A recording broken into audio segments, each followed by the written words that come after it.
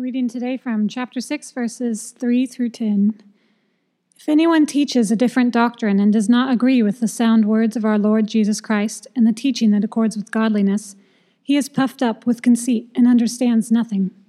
He has an unhealthy craving for controversy and for quarrels about words, which produce envy, dissension, slander, evil suspicions, and constant friction among people who are depraved in mind and deprived of the truth, imagining that godliness is a means of gain. Now there is great gain in godliness with contentment. For we brought nothing into the world, and we cannot take anything out of the world.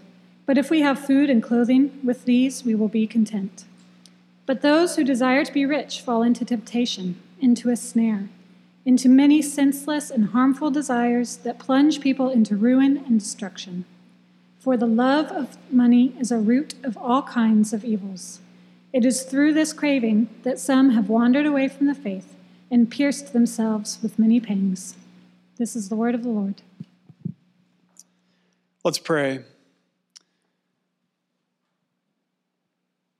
Heavenly Father, we're in desperate need of hearing your voice. We're in desperate need of your guidance, your instruction, your teaching in our lives. Because apart from you, we are lost. Apart from you, we don't know how to live rightly. We certainly, apart from you, could never experience eternal life, never experience salvation, never experience true life, because you yourself are true life, and we need you to experience life. So God, we're so thankful that you have given us the gift of Holy Scripture. We're so thankful that we have your words right before us this morning. And God, we are pleading with you that you would speak to us through your word, that you would instruct us, that you would give us understanding. And that, Lord, not only would we have understanding, but that we would have a willingness, a desire, and an ability to actually apply what we learned today, so that we can become the women and the men that you've called us to be, so that we can become Christ-like and experience life in abundance. So, Lord, we commit this time of teaching, this time of studying to you, and we pray that you would use it for our benefit and, of course, to glorify yourself. And we ask these things now in Jesus' name. Amen. Amen. Please be seated. 100 years ago, the richest man on planet Earth was a man named John D. Rockefeller. And just to put this into perspective for you, today the richest person on earth is Jeff Bezos. He's worth about $134 billion. In today's money, John D. Rockefeller would have been worth 3 times that amount of money. He was tremendously, unimaginably wealthy. When once asked how much money is enough, this extremely wealthy man replied, just a little bit more. Just a little bit more. And that impulse toward greed, I think, is characteristic of the materialism that permeates every aspect of American culture. You know, for many cultures throughout the history of the world, excessive wealth has been looked at as problematic, or in some situations, even as evidence of evil. Because many people throughout the history of the world have looked at those who were extremely wealthy, and they have concluded that those people achieved great wealth through violence or exploitation. However, our culture is different. Our culture doesn't see tremendous wealth as evil or problematic. In fact, we've reversed that, and we see riches and we see wealth as the ultimate good in our culture. What I mean by that is, if someone were to ask, why did you do that? And the person were to respond and say, because I could make more money, that would be the end of the discussion. Or if somebody were to ask, why did you choose that career path? And the response were to be, well, I could make more money. Again, that would likely be the end of the discussion. More money is good enough reason to do anything short of outright high-level crime in our country. in our passage this morning, you and I are confronted with the startling and to be honest with you, the downright culturally offensive reality that greed and materialism are objectively evil. And as such, they are at odds with the life that God intends for us to live.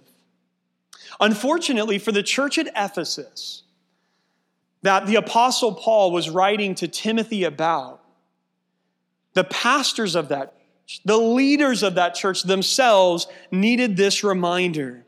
See, these pastors, these false teachers that were in the church at Ephesus are the very reason why the Apostle Paul wrote to Timothy in the first place. Back in chapter 1, right there in the 3rd verse, Paul tells Timothy why he's writing. Here's what 1 Timothy 1:3 says. As I urged you when I was going into Macedonia, remain at Ephesus so that you may charge certain persons not to teach any different doctrine. So he was writing to Timothy about the false teachers. And now as he gets to the end of his letter, here in chapter 6, he comes back around to dealing with these false teachers again. In verse 3, he says, if anyone teaches a different doctrine and does not agree with the sound words of our Lord Jesus Christ and the teaching that accords with godliness. So Paul here is addressing once again the false teachers as he gets to the end of this letter. And what we find in verse 5, and what we're going to come to momentarily, is that they saw ministry as a way to make a fortune. They saw ministry as an opportunity to exploit people and to enrich themselves. Now, of course, this does not agree with the sound words of our Lord Jesus Christ as we read in verse 3. This idea is not in line with the truth of the gospel and the truth of what Jesus taught. That word sound there in verse 3 means healthy. It means healthy. When we feast on the teaching of Jesus that is recorded for us in Holy Scripture, did you know that we become spiritually healthy people? Did you know that when you feast on the words of Christ, when you feast on God's word, you become a person who has a healthy soul? You're a spiritually healthy person. But on the other hand, if you're swept away by any form of false teaching and you start digesting that as your spiritual diet, you will begin to experience spiritual rot. And that's what happened with these false teachers. I want to note that the faithful teaching in verse 3 accords with godliness. All faithful gospel preaching will make you godly. Again, all faithful gospel preaching will make you godly. If what you are being taught in a church, or if the way that you are interpreting Scripture as you study the Bible for yourself is not making you more godly, something has gone terribly wrong. The sound or healthy words of our Lord Jesus are words that accord with godliness, that make you and I more and more godly. Well, the brand of Christianity that these false teachers in Ephesus were peddling was producing the exact opposite of godliness. I mean, look at what Paul writes about the way these false teachers themselves were living, the characteristics of these false teachers. Starting in verse 4, he says that they were puffed up with conceit. They were arrogant. They were proud. They were sure of themselves. Puffed up with conceit. It has been well said that there is no ground for boasting at the foot of the cross. There's no ground for boasting at the foot of the cross. What that means is that when you and I truly grasp the message of the gospel, rather than producing pride in our lives, it actually produces humility. Right? Because the message of the gospel is that you don't have it all together. The message of the gospel is that you are in need of a Savior, that you're broken, that you're flawed, that you can't get it together on your own. But the message of the gospel goes further to say, because of that, or despite that, God still loves you. And he loves you enough that he sent you a Savior, the man Christ Jesus, who is good enough, who perfectly obeyed the law, who laid down his life on the cross as a substitute for your sins and took it up again 3 days later so that your sin could be dealt with and so that death would no longer have a hold over you if you turn to him in faith and follow him. See, the gospel is a message that really knocks the legs out of our pride, brings us to a place of humility. But these false teachers weren't that way. They were arrogant, and not only were they arrogant, but they were also without understanding, we read there. Did you know that arrogance plus ignorance is a really dangerous combination?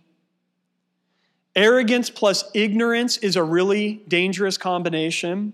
A person who is all too sure of themselves and yet completely wrong is a really terrible person to be around, especially if they're a person in power.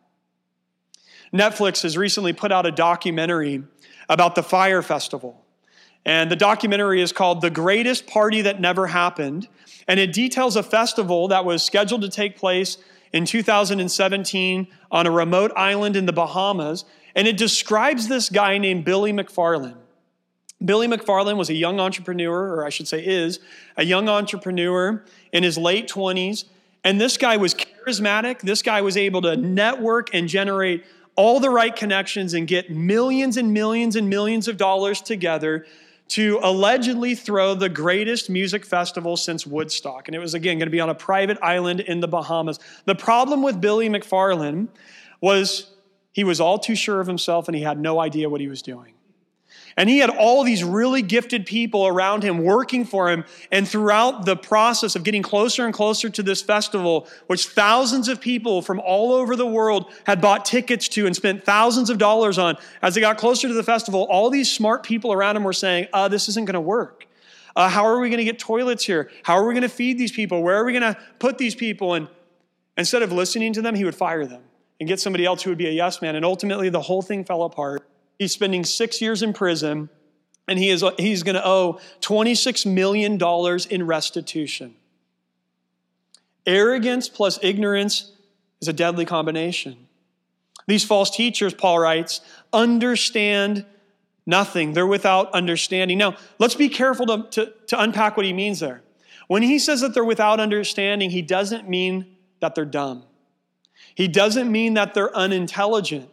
In fact, when it comes to false teachers, oftentimes they're the exact opposite, like this guy, Billy McFarland. It's not that this guy was dumb. In some senses, he's really brilliant. And oftentimes false teachers are that way. They're very smart. They're very charismatic. They're often gifted. They're very persuasive. But what Paul means here, and what Paul is getting at, is that for somebody to depart from the truthfulness of the gospel, what that means is that person is spiritually in the dark. They spiritually understand nothing. They lack all spiritual understanding, because here's the fact of the matter. To reject the truth of the gospel is to reject all foundational truth about existence. I mean, the gospel is a message that begins with God as the creator of the universe, and then continues on with human beings being created in the image of God, but then sinning and alienating themselves from God, and then continues on with a God who rescues those sinful people that are created in his image through the person and the work and the death and the resurrection of Jesus Christ. And the gospel message goes on to tell us that for all of those who put their faith and trust in Jesus alone, they will be saved at the return of Christ when Jesus remakes the heavens and the earth. Do you see how the gospel message is a totalizing message that explains to us really the essential foundational truths about all of existence? For somebody to get away from that message, to reject that message, that person is without understanding, is what the Apostle Paul is telling us. So these are proud people. They're ignorant people, these false teachers. And notice also they had an unhealthy craving for controversy and for quarrels about words. Did you know that pride leads to argument and debate? It makes sense, right? If you're the proud person, then you're always right. And you have to prove to your spouse or to your coworkers or to your children that you are right. And so you're argumentative generally. You debate about everything. You can never just let it go. And that's how these false teachers were. They were constantly quarreling about words. They were enjoying the controversy. Now, without question in ministry, there is a place for dissecting the meaning of words. There is a place even for argument or debate about theology and about truth. But a healthy pastor doesn't live for that stuff. A healthy pastor isn't craving and getting some kicks out of arguing with people and debating people and having controversy around them. And certainly the fruit of a healthy pastor's ministry is not envy, dissension, slander, evil suspicions, and constant friction, which Paul describes here. No. Healthy pastors teaching healthy doctrine produce godly church members and a unified church family. That's what happens. If you have healthy pastors teaching healthy doctrine, it creates a healthy church culture. But these false teachers just couldn't see that. Paul says they were depraved in mind. And church, listen to me. This is just how far their depravity had been taken. Look at verse 5.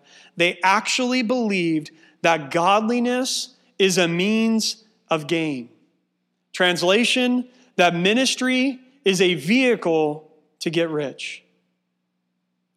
So warped was their thinking that they thought that the point of what we're doing here, as we gather together as the people of God, the point of it is to enrich themselves. And so Paul here is going to have to deal with this idea. And he's going to undermine this teaching. And he's going to speak at length here about the perils of seeking riches, the perils of materialism. Again, these false teachers saw ministry as a vehicle to get rich. And of course, when you think about it, the only way to pull that off in a church is to convince all of the members of the church that the whole point of the entire religion, we have to recast the whole religion in terms of God wants you all to be rich as well. And so it goes, if you follow Jesus faithfully, and you're really, really godly, and you're doing things right here, you're going to be rich just like me. This is the perfect example. The pastor gets to be the example. And so that's the only way you're ever going to pull that off, is to encourage everybody to pursue riches and wealth, because that's evidence of God's blessing. So the teaching goes something like this. God wants you to be healthy. God wants you to be wealthy. God wants you to be prosperous in everything your hand touches.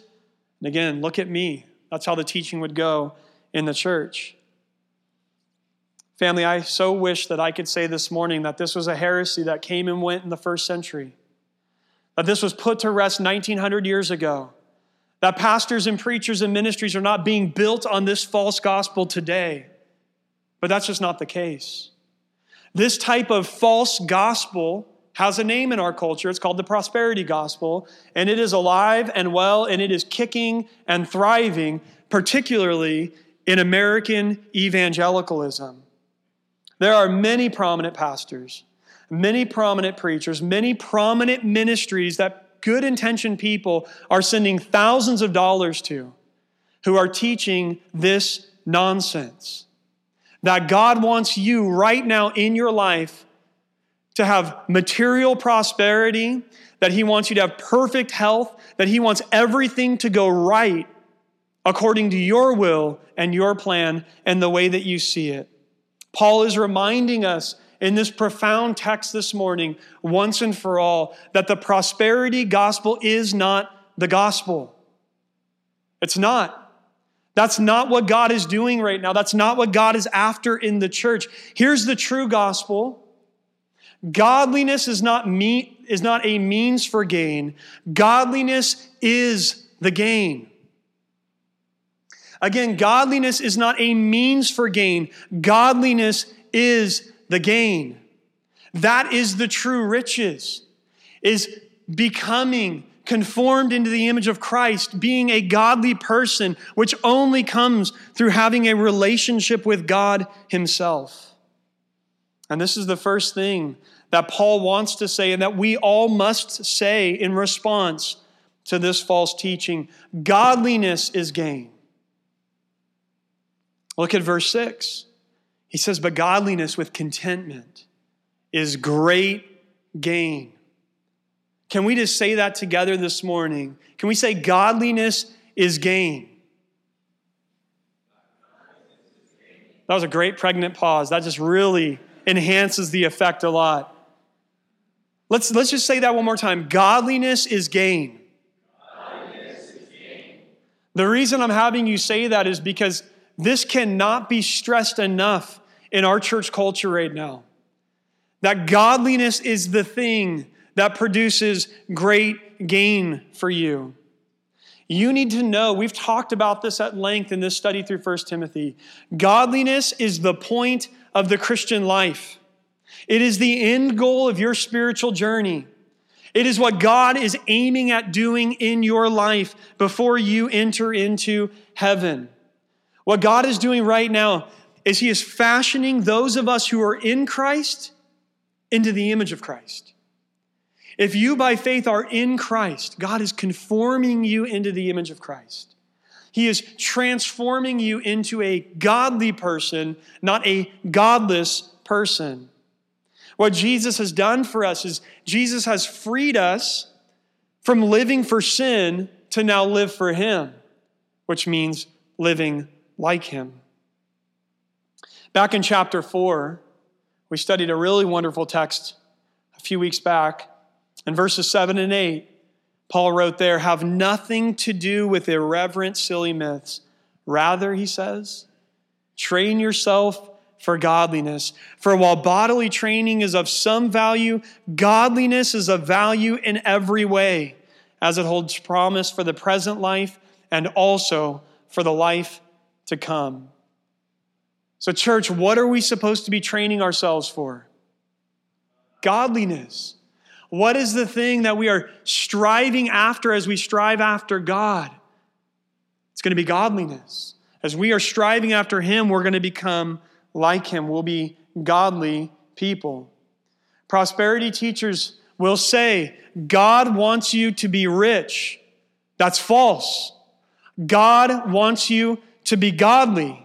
And whether you're rich, whether you're poor, or whether you're middle class is honestly besides the point.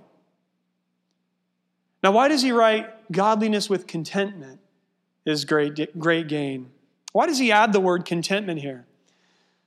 The reason is because the Apostle Paul right now is having to speak out against greed. And contentment is the opposite of greed. Greed says, I need more. I need more. It's an insatiable appetite for more. No matter how much you have, you need more. It's the John D. Rockefeller syndrome. How much money is enough? Just a little bit more. That's what greed is. Greed says, I need more. What does contentment say? Contentment says, I have enough. It's the opposite. I have enough. Now let's be careful here. And let's say this, contentment doesn't necessarily mean having little to nothing. Doesn't necessarily mean that. Sometimes we can wrongly equate contentment with poverty. Those are not necessarily the same things. Contentment doesn't necessarily mean having little to nothing. Here's what it means. Contentment means being satisfied with what God has provided you. Contentment is being satisfied with what God has provided you. Now, if you were here last week, you'll remember that we talked about how part of what it means to be godly is working hard. We talked about that the godly person, the Christian employee, in some senses should be the hardest worker at your company with the best attitude, who's seeking to bless your company as much as you possibly can through what you contribute to the company. And so, if that's true, it might turn out that by being godly in the workplace, you make good money. That could happen. And there's nothing wrong with that. But if you are a person who, as you seek to live a godly life, you find that you begin to flourish materially and you have great possessions, then there are going to be other things that are accompanying your godliness, things like generosity, things like good works, things like a balanced home life, a balanced church life. Those will be things that you'll see in a godly person's life, even if they have material resources. It also might be that as you pursue godliness in the workplace, you don't make great money. And that's where many Christians are. They work hard. They seek to love the Lord their God with all their heart, soul, mind, and strength. They seek to do the best that they can at work. They love their families well. They serve their church family well, and they just don't have lots of resources. What's so wonderful is that in Christ we can still learn how to be content, even without much. Now, I'm certainly not suggesting this morning that if a person has nothing, if a person is in abject poverty, that there's something wrong with them wanting more, wanting to have a decent standard of living, wanting to be able to take care of themselves. There's certainly nothing wrong with that. We don't look at somebody who's struggling, somebody who's unable to pay their own necessary bills and go, well, just be content. At least you're getting one meal a day. Just be content. There's nothing noble in saying that. In fact, I would say that if a person has nothing and is in serious financial duress, there's a very natural discontent about that. There's nothing wrong with that. And a person in that situation rightfully prays the way Jesus taught them to pray. Father, give us this day our daily bread, wanting, crying out for their needs.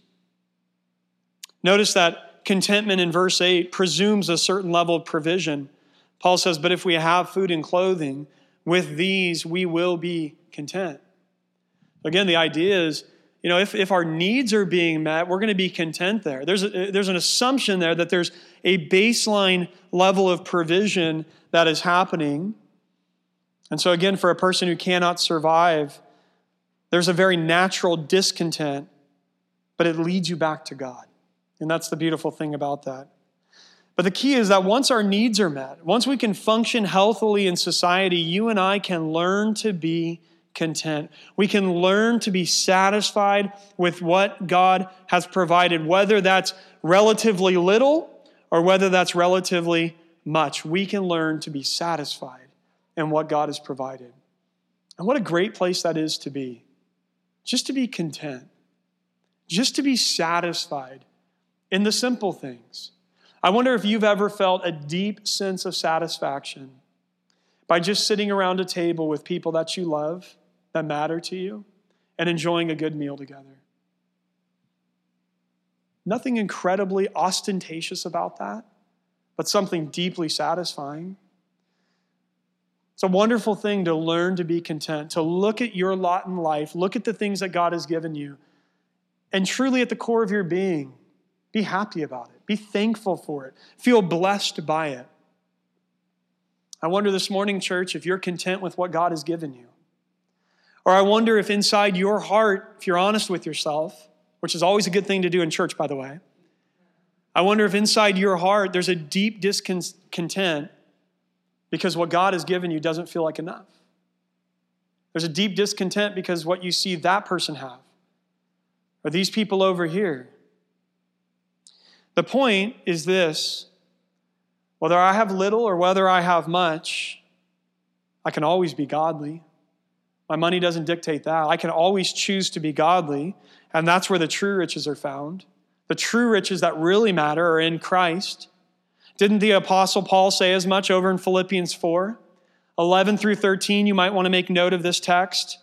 The Apostle Paul writes, "Not that I am speaking of being in need, for I have learned in whatever situation I am to be content." Notice that contentment is something you can learn. So if you're struggling, there's good news. You can learn this. Verse 12, he says, "I know how to be brought low, and I know how to abound. In any and every circumstances, I have learned the secret of facing plenty," so that's when he's got a lot, "and hunger, abundance and need. And here's the key.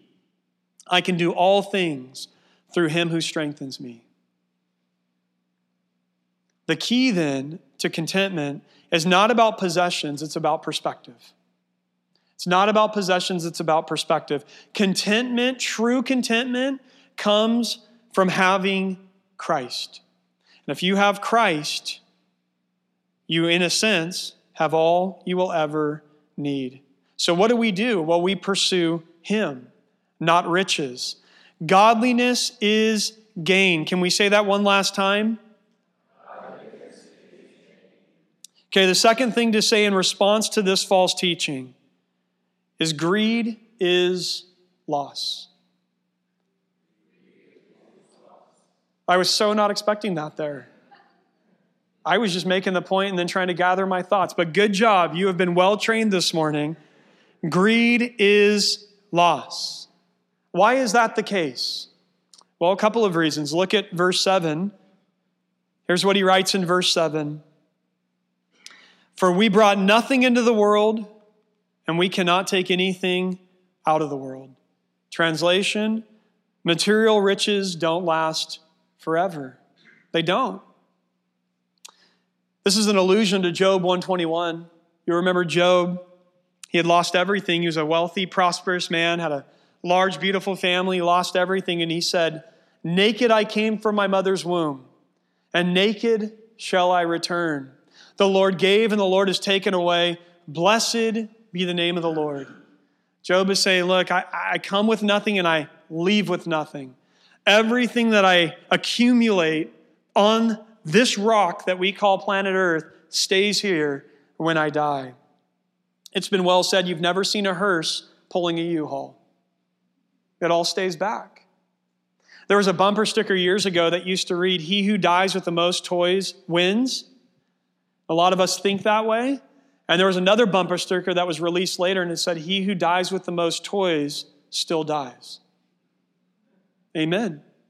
It's a sobering truth. Going back to John D. Rockefeller again, after John D. Rockefeller died, his personal aide was asked how much money he left behind. And the aide wisely responded, he left it all behind. It doesn't go with you. So materialism is loss. Materialism and greed is a dead-end trap. You are going to work like a slave to accumulate things that you think will make you happy. And you know what? They might give you a little bit of temporary gratification, but the new car smell wears off. And so you work so hard and so diligently to accumulate the things that you think are going to deliver, and then you lose it all.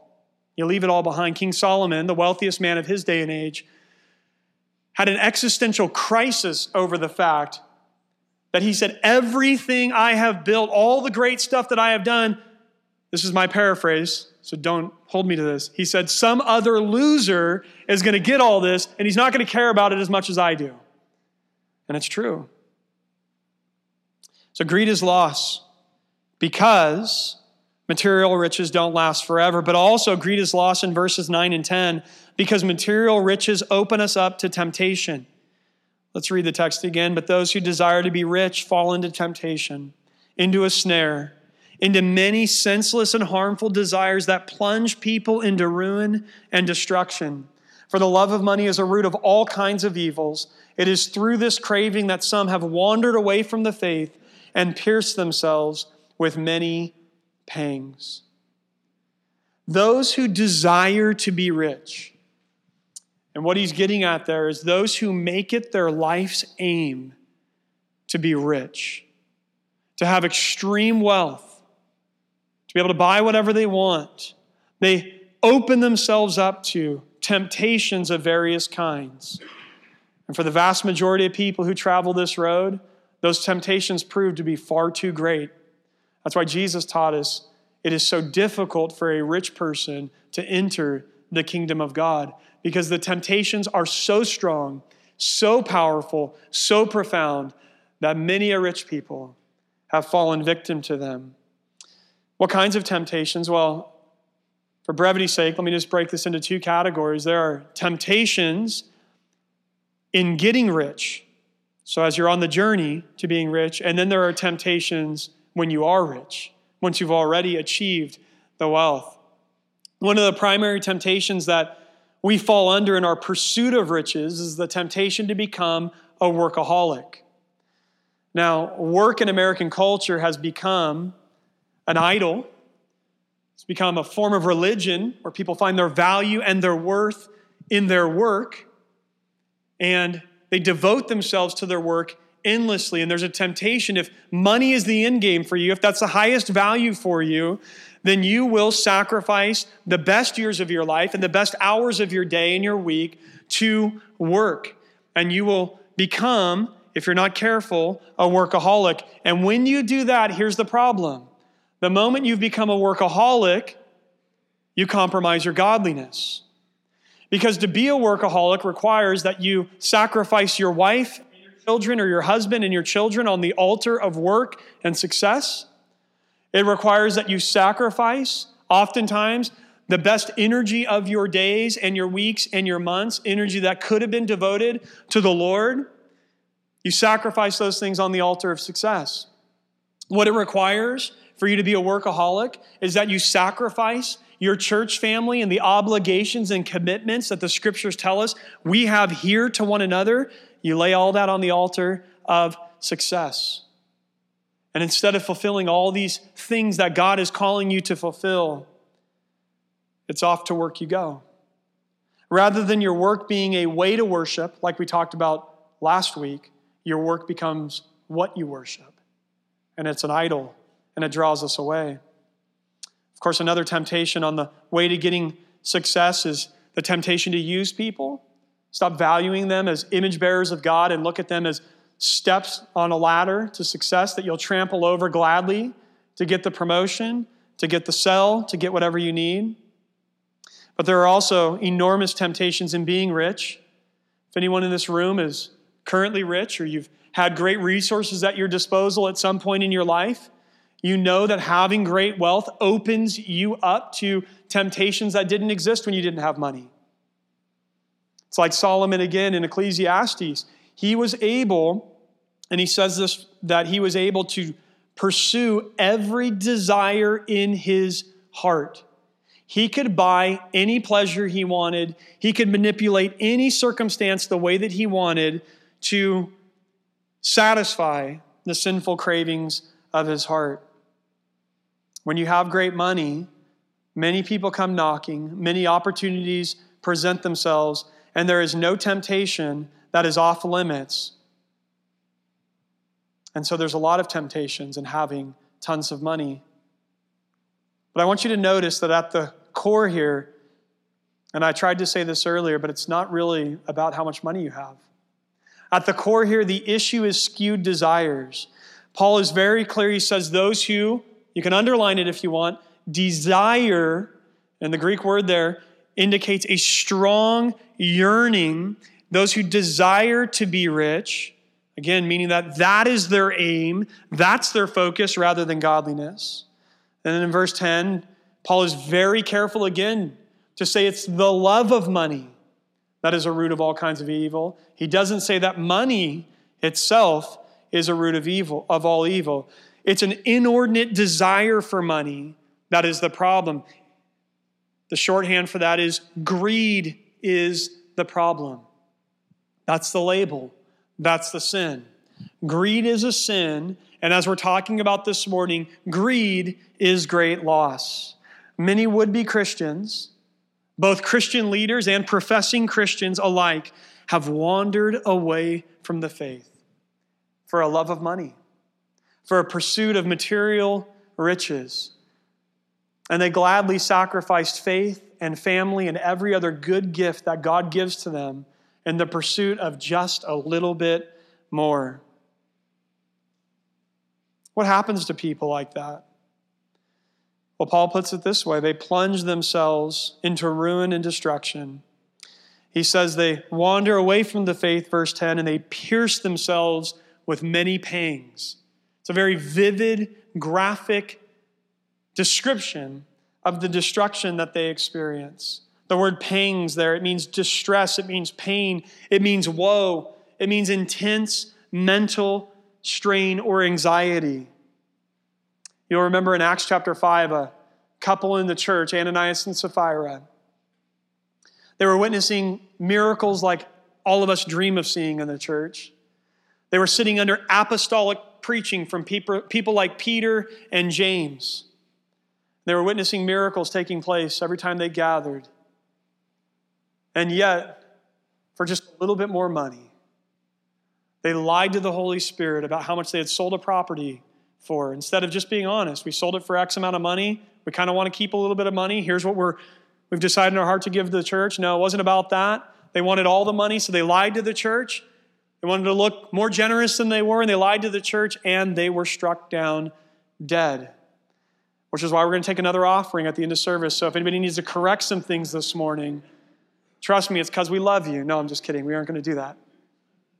But the point is, here's this couple that sees, again, just spiritual things in the church that you would think would make them say, that's all that matters in the world, but it didn't. Greed had a hold of their hearts, and it cost them everything. And although 2,000 years has come and gone, this passage is as relevant, if not more relevant, today than it was the day that the ink was still wet on the papyrus.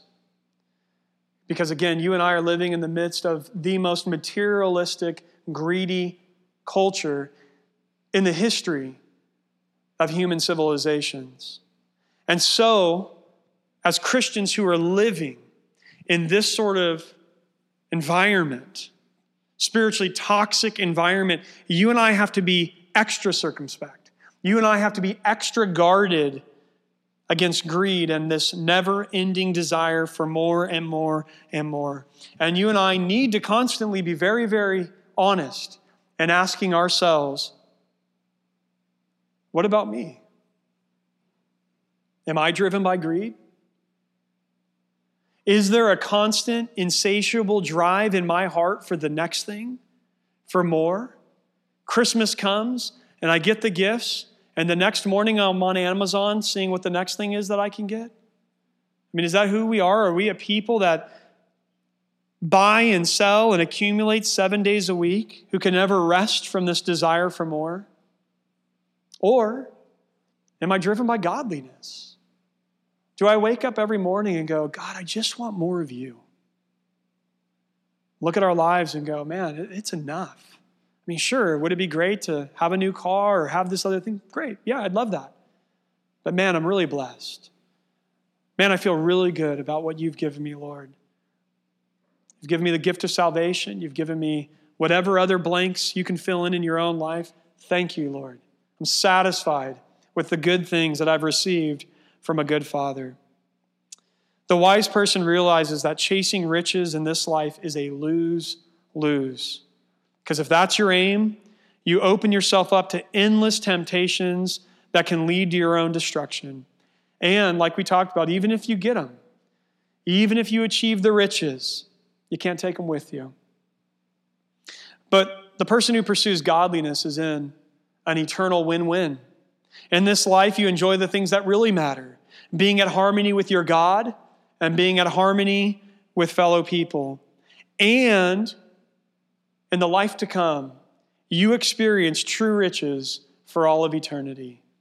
And family, by God's grace, let us make it our aim to be a people who pursue Christ, the one in whom the true riches are found. Jesus takes this idea, poverty and riches, and he turns it all on its head. Here's 2 Corinthians 8:9. For you know the grace of our Lord Jesus Christ, that though he was rich, yet for your sake he became poor, so that you by his poverty might become rich. True riches are bound up in Jesus Christ. Things like forgiveness of your sins. Things like a reconciled relationship with the God who created you, who knows everything you're going through, and who has good plans for your future if you'll just entrust yourself to him. In Jesus, the one who gives you eternal life, who gives you victory over the grave, who satisfies you with good things all the days of your life. That's where true riches are found. And so again, by God's grace, let us be a people who are daily, even hourly, pursuing the Lord Jesus Christ. Let's pray together.